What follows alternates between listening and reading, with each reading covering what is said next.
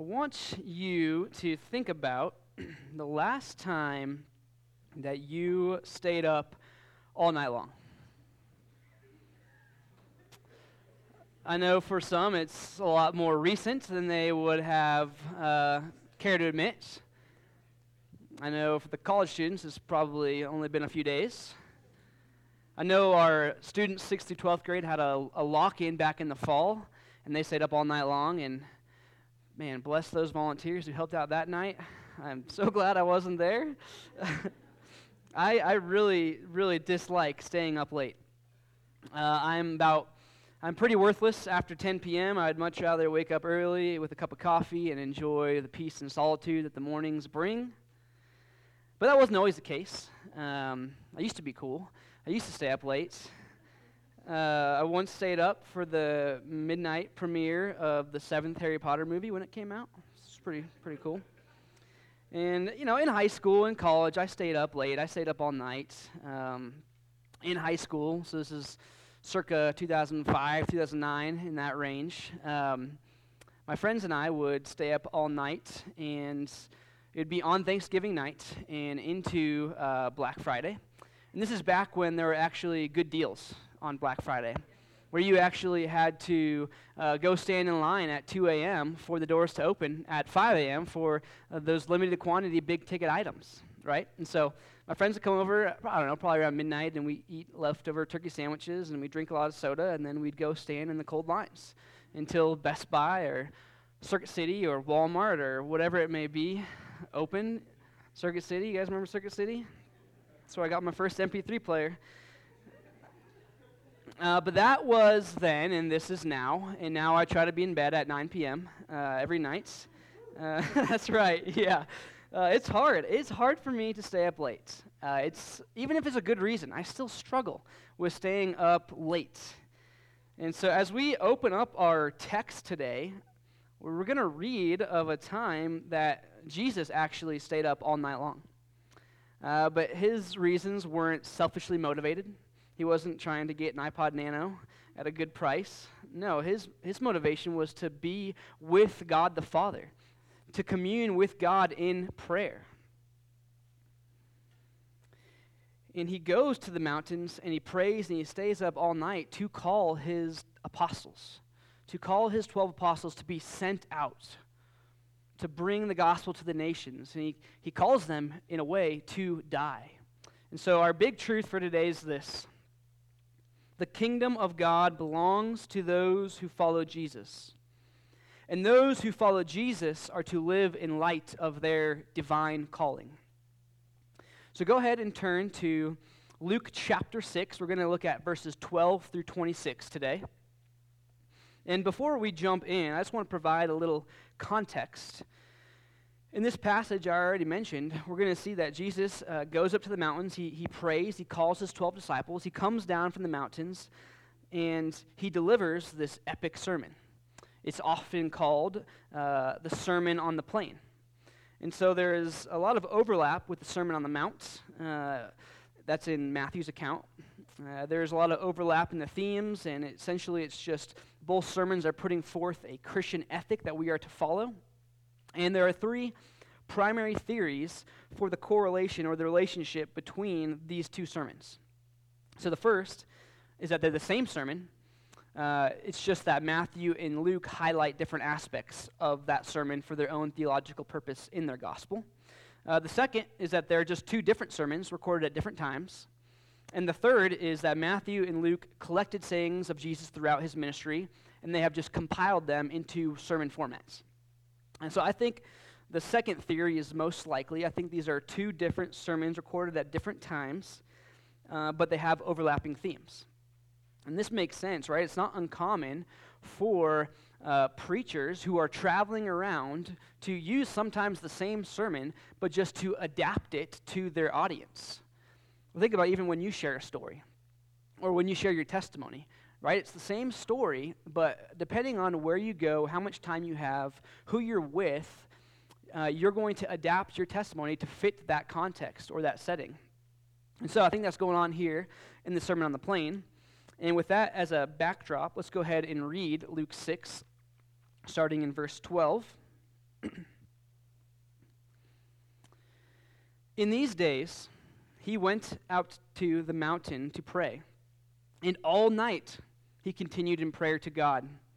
And when day came, he called his disciples and chose from them 12, whom he named apostles: Simon, who he named Peter, and Andrew his brother, and James and John, and Philip and Bartholomew, and Matthew and Thomas, and James the son of Alphaeus, and Simon, who was called the Zealots, and Judas the son of James, and Judas Iscariot, who became a traitor. And he came down with them, and stood on a level place, with a great crowd of his disciples, and a great multitude of people from all Judea and Jerusalem, and the seacoasts of Tyre and Sidon, who came to hear him, and to be healed of their diseases. And those who were troubled with unclean spirits were cured. And all the crowd sought to touch him, for power came out from him and healed them all. And he lifted up his eyes on his disciples and said, "Blessed are you who are poor, for yours is the kingdom of God. Blessed are you who are hungry now, for you shall be satisfied. Blessed are you who weep now, for you shall laugh. Blessed are you when people hate you, and when they exclude you and revile you and spurn your name as evil on account of the Son of Man. Rejoice in that day, and leap for joy, for behold, your reward is great in heaven, for so their fathers did to the prophets. But woe to you who are rich, for you have received your consolation. Woe to you who are full now, for you shall be hungry. Woe to you who laugh now, for you shall mourn and weep. And woe to you when all people speak well of you, for so their fathers did to the false prophets." And so our text begins by saying, "in these days." The phrase, "in these days," calls to mind what Jesus has been up to lately, how his ministry has unfolded up to this point. And so it's in these days that Jesus goes camping. He found it necessary to retreat from the disciples and from the crowds and to spend time with God the Father. He didn't go up to the mountains just because the mountains were a nice spot to get away. No, actually in Scripture, mountaintops usually represent the overlap between heaven and earth, and it's where God's presence dwells. And so Jesus went up to the mountains to experience fellowship with God through prayer. It says he continued in prayer all night. And I heard it said that the fastest way to humble a Christian is to ask them how their prayer life is going. So often, our prayer life is haphazard. It lacks consistency. How often are you praying? Is it just when you remember? Is it just when times are hard? It lacks intimacy. Do you long to be with Jesus? Are you pained when you have to quit praying to go do something else? And our prayer life often lacks duration. Are your prayers just made up of 30-second prayers that are scattered throughout the day and week? What about the content of our prayers? Are we primarily asking God for things? I'm sure that we all have people in life who usually only call us or text us when they need something, or when they want something. I know I have been that person on more than one occasion. And we see their name come through on the phone, and we just think, okay, I wonder what they want now, what they need now. And likely, we still love them, and we want to help them, and we're going to help them and care for them. But part of us feels a little used, does it not? And so I wonder if the same thing could be said about our prayer life in relation to God. Do we just call on God when we need things? Is he a genie in a bottle? And don't get me wrong, God loves to hear and answer our prayers, and he loves to give his children good gifts. It's not wrong to ask, but is that the only thing that you're doing in prayer, is asking God for things? When we see Jesus retreat from the crowds to pray, he isn't just asking God for things. He's going to spend time with God. And if Jesus needs to pray, we need to pray. If Jesus spent all night in prayer, I'm guessing that you and I need to dedicate more time to prayer. Busy schedules often excuse our prayer life, but really I think busy schedules should motivate our prayer life. We don't want to be relying on ourselves and our own strength and dependence. We want to be relying and trusting on the Lord. And so if prayer is something that you struggle with, I just say start by increasing it, small bits, incrementally. If you're used to praying like 30 seconds or a minute a day, increase that. Do 5 minutes of undistracted time. Work your way into it. If you pray for 5 minutes, do 10 minutes. Block out these chunks in your weekly schedule where I'm going to pray for 5 minutes or 10 minutes or 15 minutes or 30 minutes, or I'm going to spend an hour in prayer this week of undistracted time and solitude with the Lord. And hey, get up to the mountains and do it, right? We are blessed to have the mountains in our backyard. What a great excuse to go to the mountains, to go be with the Lord and pray. Take advantage of the mountains being right here in our backyard. We are so blessed by that. So, what did Jesus pray for when he went up to the mountains and spent the night in the mountains? Verse 13 says, "And when day came, he called his disciples and chose from them 12, whom he named apostles." So it's pretty remarkable that Jesus, who is indwelt by the Holy Spirit, who has the power to heal, is spending all night discerning what God's will is. And what Jesus is discerning is who these 12 apostles are going to be.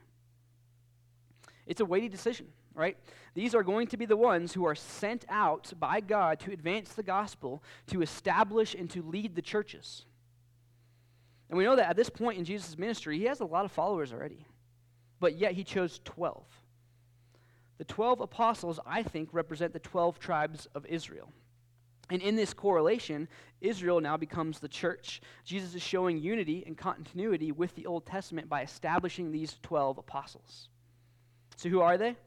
Well, Simon, who he named Peter, and Andrew his brother, and James and John and Philip and Bartholomew and Matthew and Thomas and James the son of Alphaeus and Simon, who was called the Zealots, and Judas the son of James, and Judas Iscariot, who became a traitor.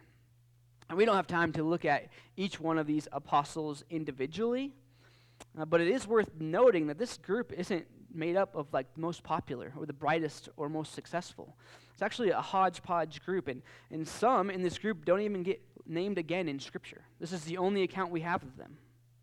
But yet, these were the 12 who were sovereignly chosen by Jesus. These are going to be the leaders of the church. Let me reread what Jesus does after he chooses his 12 apostles. "And he came down with them, and he stood on a level place with a great crowd of his disciples, and a great multitude of people from all Judea and Jerusalem and the seacoast of Tyre and Sidon, who came to hear him, to be healed of their diseases. And those who were troubled with unclean spirits were cured, and all the crowd sought to touch him, for power came out from him, and he healed them all." You see, Jesus descended the mountain, and he stands on a level place to preach. And this is why this sermon is often called the Sermon on the Plain, or the Sermon on the Level. One pastor makes the comment that it is also called Sermon on the Level because Jesus is about to level with his disciples and have some really hard conversations. And it happens. They have some hard conversations. And so here we see three groups of people who are coming to hear Jesus preach. We have the 12 apostles, we have a great crowd of disciples, and then we have a great multitude of people from far and wide. And so there's a pretty large group here who are eagerly waiting to hear Jesus preach. And this kind of reminds me of concerts. And when you go to concerts and you are waiting for the main headlining band to get on stage, and there's just a sense of excitement and anticipation and electricity in the air as you just wait for the band to step up on stage. I used to go to a lot of concerts in high school and in college, and I have had very wide tastes in genre, from punk rock to country music and everything in between. And so I went to a lot of concerts, and so this is a familiar feeling for me. And I think back to my favorite bands, Reliant K. I don't know if anyone knows Reliant K, but I love Reliant K. Yep. And I got to see them a bunch of times, and one time I even caught a drumstick from the drummer, and I had him sign it afterwards, and it made my high school self very, very, very happy. And so I think there's the same anticipation in the air as the disciples and the crowds of people are waiting to hear Jesus preach. There's anticipation.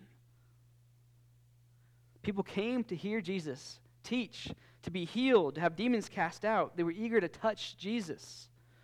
They would experience blessing and healing. And verse 20 says that Jesus lifted up his eyes on his disciples. So this implies that Jesus was preaching to the disciples and not to the crowds. But he was preaching in such a way that it was intended for the crowds to listen in on what Jesus was saying.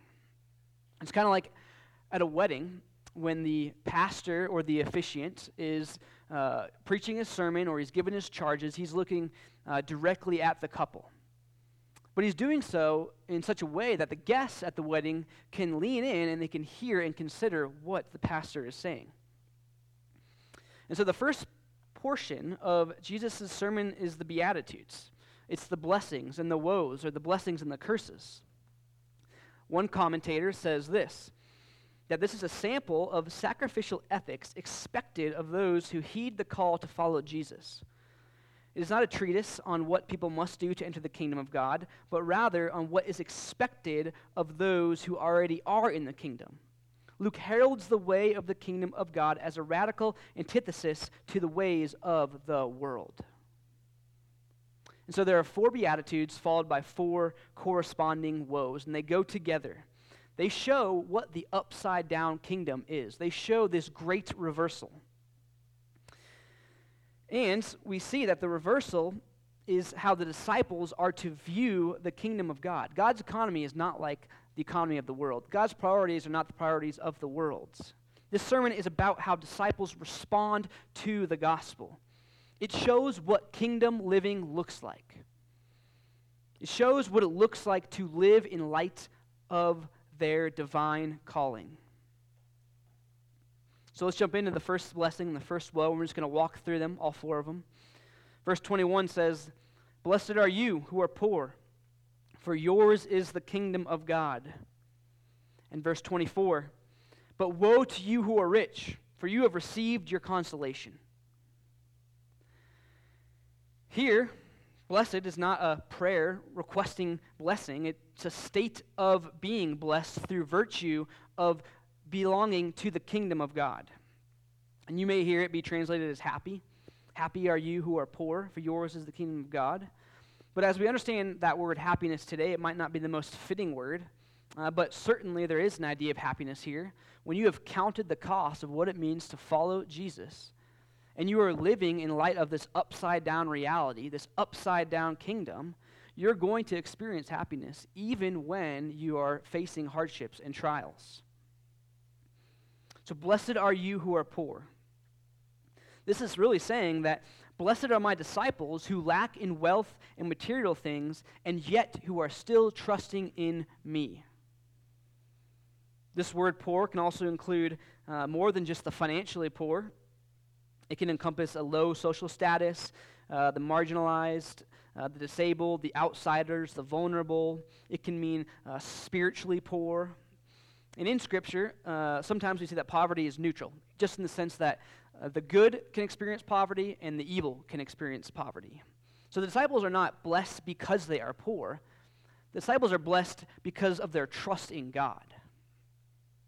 And if you remember back to Luke chapter 4, Jesus went to the synagogue on a Sabbath, and he opened up the scroll of Isaiah. And he read from what we would see as Isaiah 61, which says this, "The Spirit of the Lord God is upon me, because the Lord has anointed me to bring good news to the poor. He has sent me to bind up the brokenhearted, to proclaim liberty to the captives." And Jesus declared to be the messianic servant of the Lord who will bring deliverance. And here in the Sermon on the Plain, again, Jesus is alluding to this passage in Isaiah. Jesus came to bring good news to the poor, to the one who has nothing, but whose trust is in the Lord. Theirs is the kingdom of God. I mean, Jesus' 12 apostles, they gave up everything to follow Jesus, right? They forsook earthly riches, for heavenly and eternal riches. And by letting their riches go, they could no longer cling to money as a crutch, but they had to solely depend on the Lord. And so, relatively speaking, I think that we all here are pretty rich in America compared to other countries. But even still, I know that there are many who face financial difficulties and burdens and stresses. So I just want to encourage you that when you are following Jesus, to be poor is to be rich. There can be joy in the lack of money because you know that everything in the kingdom of God is yours. You are spiritually rich.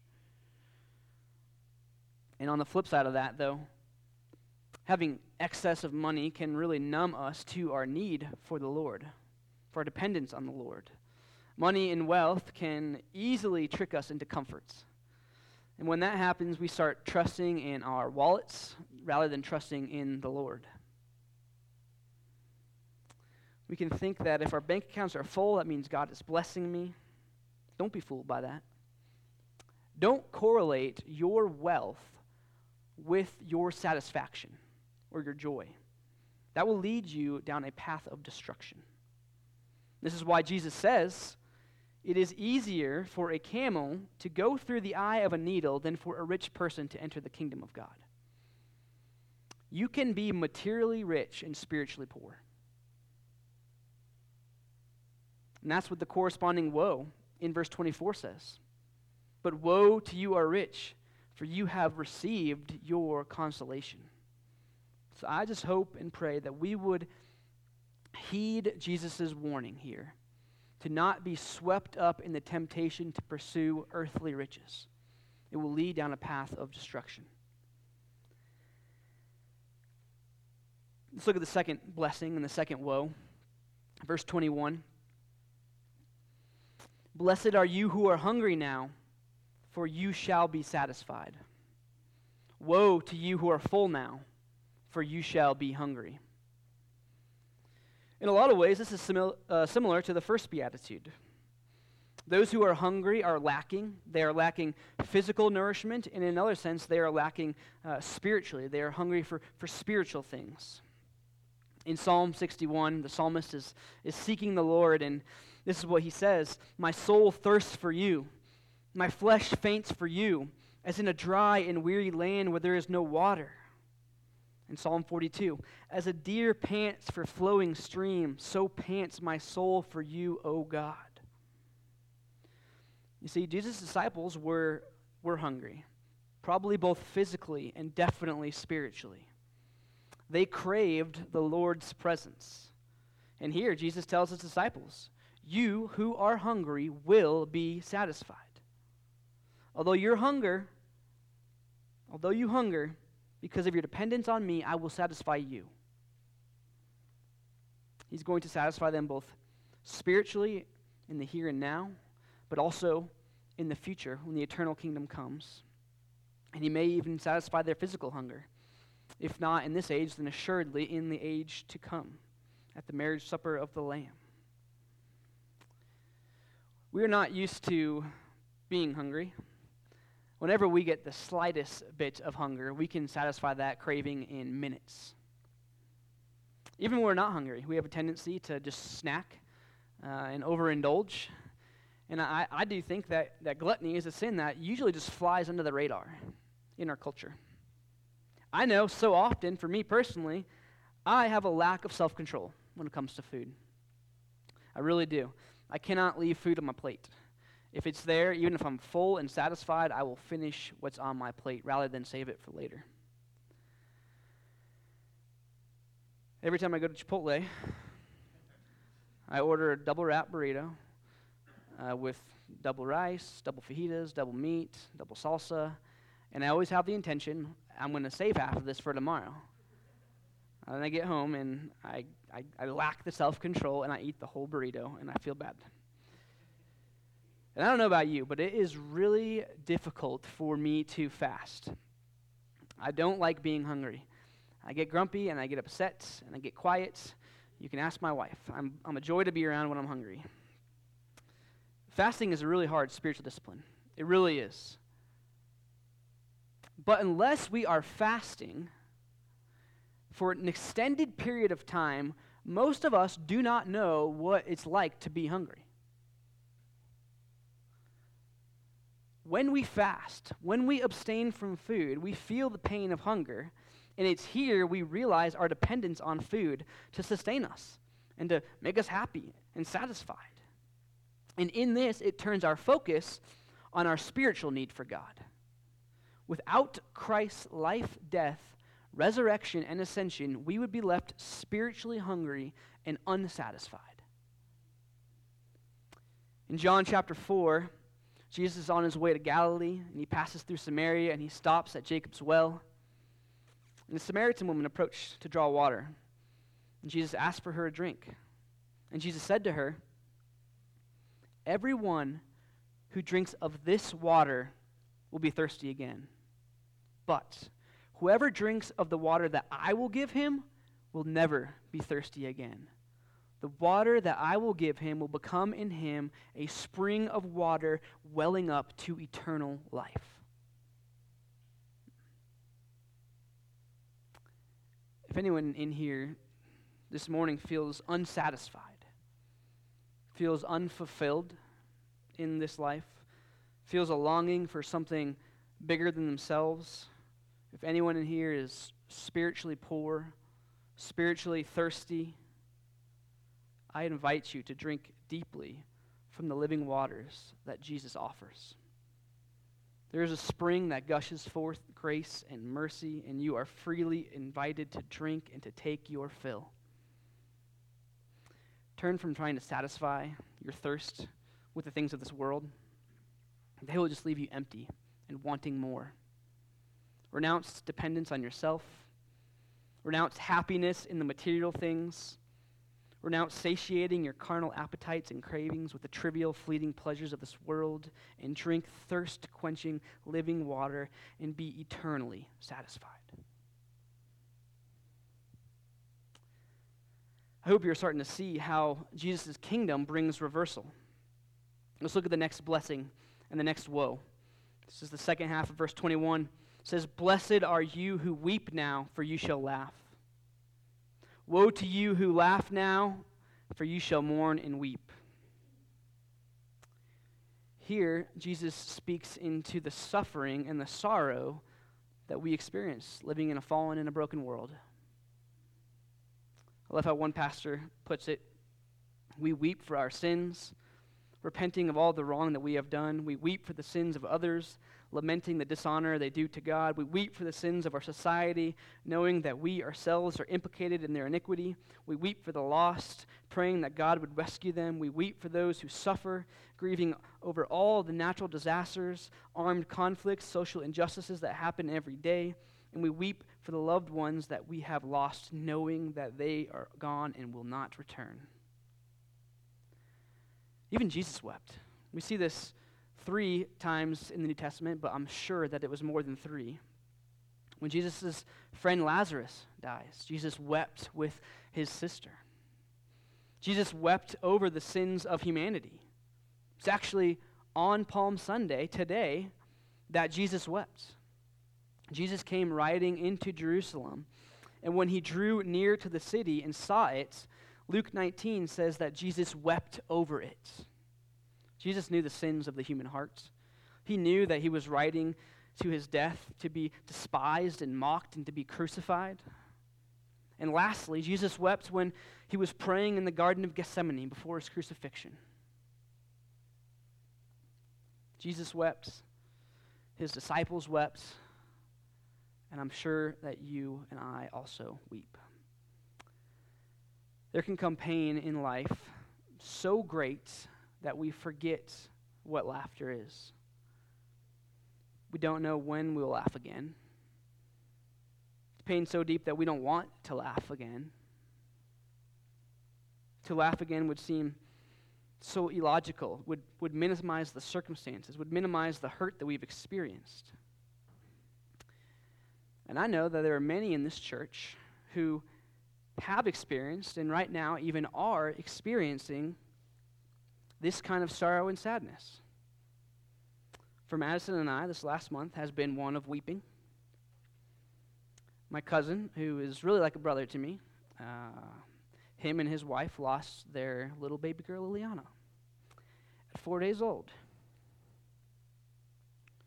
And I sat with my cousin and his wife as we FaceTimed the nurse in Denver who was with the baby when she passed away. And we wept together. And that same weekend, very, very close friends of mine lost their dad unexpectedly. And I wept with my friends. And I officiated his funeral. And through tears, I preached the gospel. Because when we confront death, when we are weeping, when we are sorrowful, our only comfort, our only hope is in Jesus. As followers of Jesus, one day we will trade our sorrow for joy, for laughter. Our pain is only temporary. In the eternal kingdom of God, we will laugh, we will worship, we will experience peace and joy to its fullest.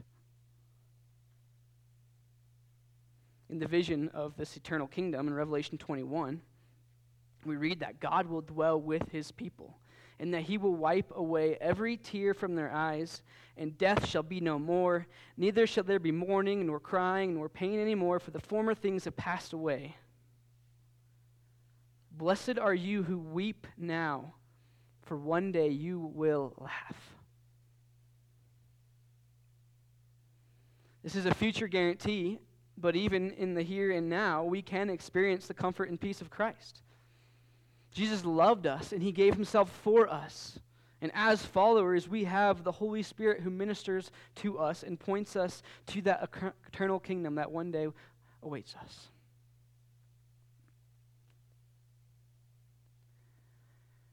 On the contrary, though, there is a really sobering fact that we have to address here. Those who do not follow Jesus, those who laugh now will weep and mourn later. These are those who enjoy worldly pleasures with no regard for God.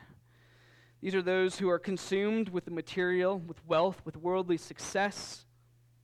Those who do not hunger or thirst, both physically or spiritually.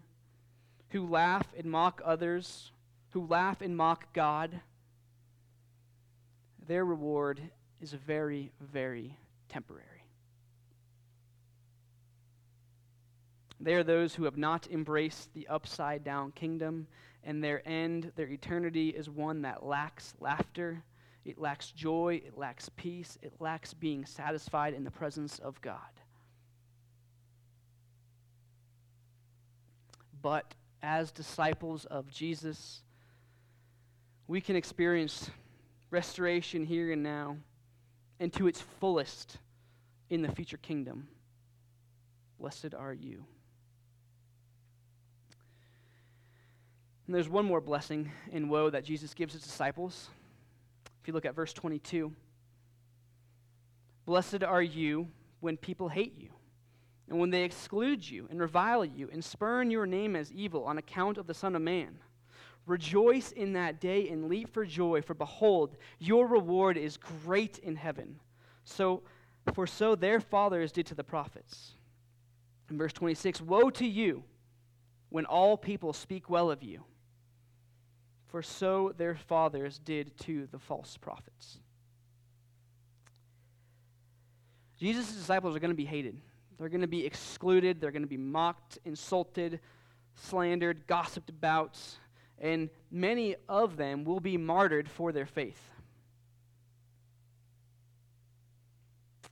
These disciples are in good company because it was the same for the prophets of the Old Testament. And Jesus calls his disciples to rejoice when they suffer for the sake of the gospel because the reward is great in heaven. Jesus says, woe to you when you are spoken well of, when you have a good reputation. Woe to you when you are popular. You know who was popular? It was the false prophets of the Old Testament. It's because they spoke well of all things. They were constantly telling people what they wanted to hear. This is what made them popular. And the same is true today. If you want to be well-liked, just tell people what they want to hear. If you want to be spoken well of in this life, don't challenge anyone. don't stand on truth, don't preach the gospel. Rather, accumulate wealth and success, indulge in worldly pleasures. This is how you'll be well liked. But it won't fulfill you, and it won't last. This will get flipped upside down in the eternal kingdom. And really, we, as modern-day Christians living in America, we don't face violent persecution. I do think that we do face an increasing hostile culture to Christianity. I see it on campus, and I see it in the workplace. And so the question for us really becomes, are you going to risk talking about Jesus for the sake of possibly offending a coworker? Do you fear awkward conversations? Are you afraid of having your reputation smeared on account of your faith in Jesus? I feel this tension. I want to be well liked. I want to be thought positively of. When I think back to my conversion, when God radically changed my heart, I lost a lot of friends. When I said, no thanks to going to parties, don't want to get drunk with you, I lost a lot of friends. When I stood firm on my stance on homosexuality, I lost friends. I lost a lot of friends in the transition, but I took comfort knowing that Jesus was rejected. And to a very, very small extent, I shared in Christ's sufferings. And the beauty is that since then, I've seen some of those friendships restored and redeemed, and even now, those friendships are being rekindled, and it's an encouraging thing for me. You see, the blessed life doesn't always mean living the good life. One pastor says, there is greater, longer-lasting happiness with Jesus plus nothing than with everything minus Jesus. The happiness of everything minus Jesus is temporary. The joy of Jesus plus nothing is eternal. That's good. Following Jesus means sharing in his suffering. To be called by God to follow Jesus means you may be poor, means you may be hungry, you may weep, you may be hated, but yours is the kingdom of God. And your reward is great in heaven. The apostles and disciples that we see here were divinely called by Jesus, and if you are a Christian today, you are divinely called. It's here in this sermon on the plain that we learn what our ethics should be, how we should live in light of our calling. And again, we don't do these things to enter the kingdom, but because of the kingdom status that we already have. We are heirs of God and co-heirs with Christ, provided we suffer with him. For the apostles, this call meant persecution and death. They were sent forth with the mission of bringing the gospel to the nations and of leading and establishing the churches. And as these apostles carried out their calling, they faced martyrdom. The New Testament only tells us how James, the son of Zebedee, dies. He was executed by Herod. But extra biblical sources and accounts tell us how the other apostles may have died. Peter and Paul are said to be martyred in Rome under Emperor Nero. Paul was beheaded. It's said that Peter was crucified upside down. He requested it be upside down because he did not feel worthy to die in the same manner as Jesus. Thomas, who you probably remember because of his unfortunate nickname, Doubting Thomas, it's said that he brought the gospel as far as India, that he is known as the founder of Christianity in India. And legend says that he was pierced through with the spears of 4 soldiers. When we are called by God to be his disciples, we are not called into an easy life. We are called to take up our cross and suffer for the sake of the gospel. This saying has always stood out to me. Preach the gospel, die, and be forgotten. And I would add to that, I would say, preach the gospel, die, be forgotten, for your reward is great in heaven. We can follow the ways of the world, pursuing wealth, happiness, success, reputation, pleasure, or we can follow the ways of the kingdom of God. The former, ending in eternal condemnation, the latter, ending in eternal glory. We who follow Jesus, who have been called by God, are blessed. The kingdom of God is ours. We will be satisfied. We will laugh. We will have joy. We will have peace. Overland Church, would you live in light of your calling? Let me go ahead and close us in prayer.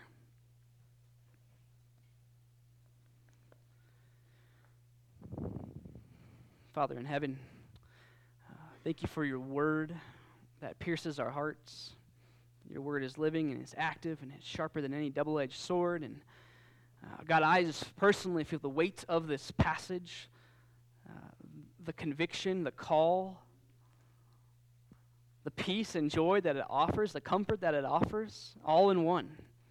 And God, I just pray that we would be a people who would live in light of our divine calling, that we would pick up our cross and we would follow you, that we would share in your sufferings, Jesus. For the kingdom of God is ours. You have called us out of darkness into light. You have crossed us over from death to life. Would we live in light of this calling? Would we be bold to bring the gospel to a city who so desperately needs it? Help us to fix our eyes on you, Jesus, the author, the perfecter, the finisher of our faith, the one who died, was raised, and is seated at the right hand of God. We ask this all in your victorious name, King Jesus. Amen. Would you all please stand as we sing one last song?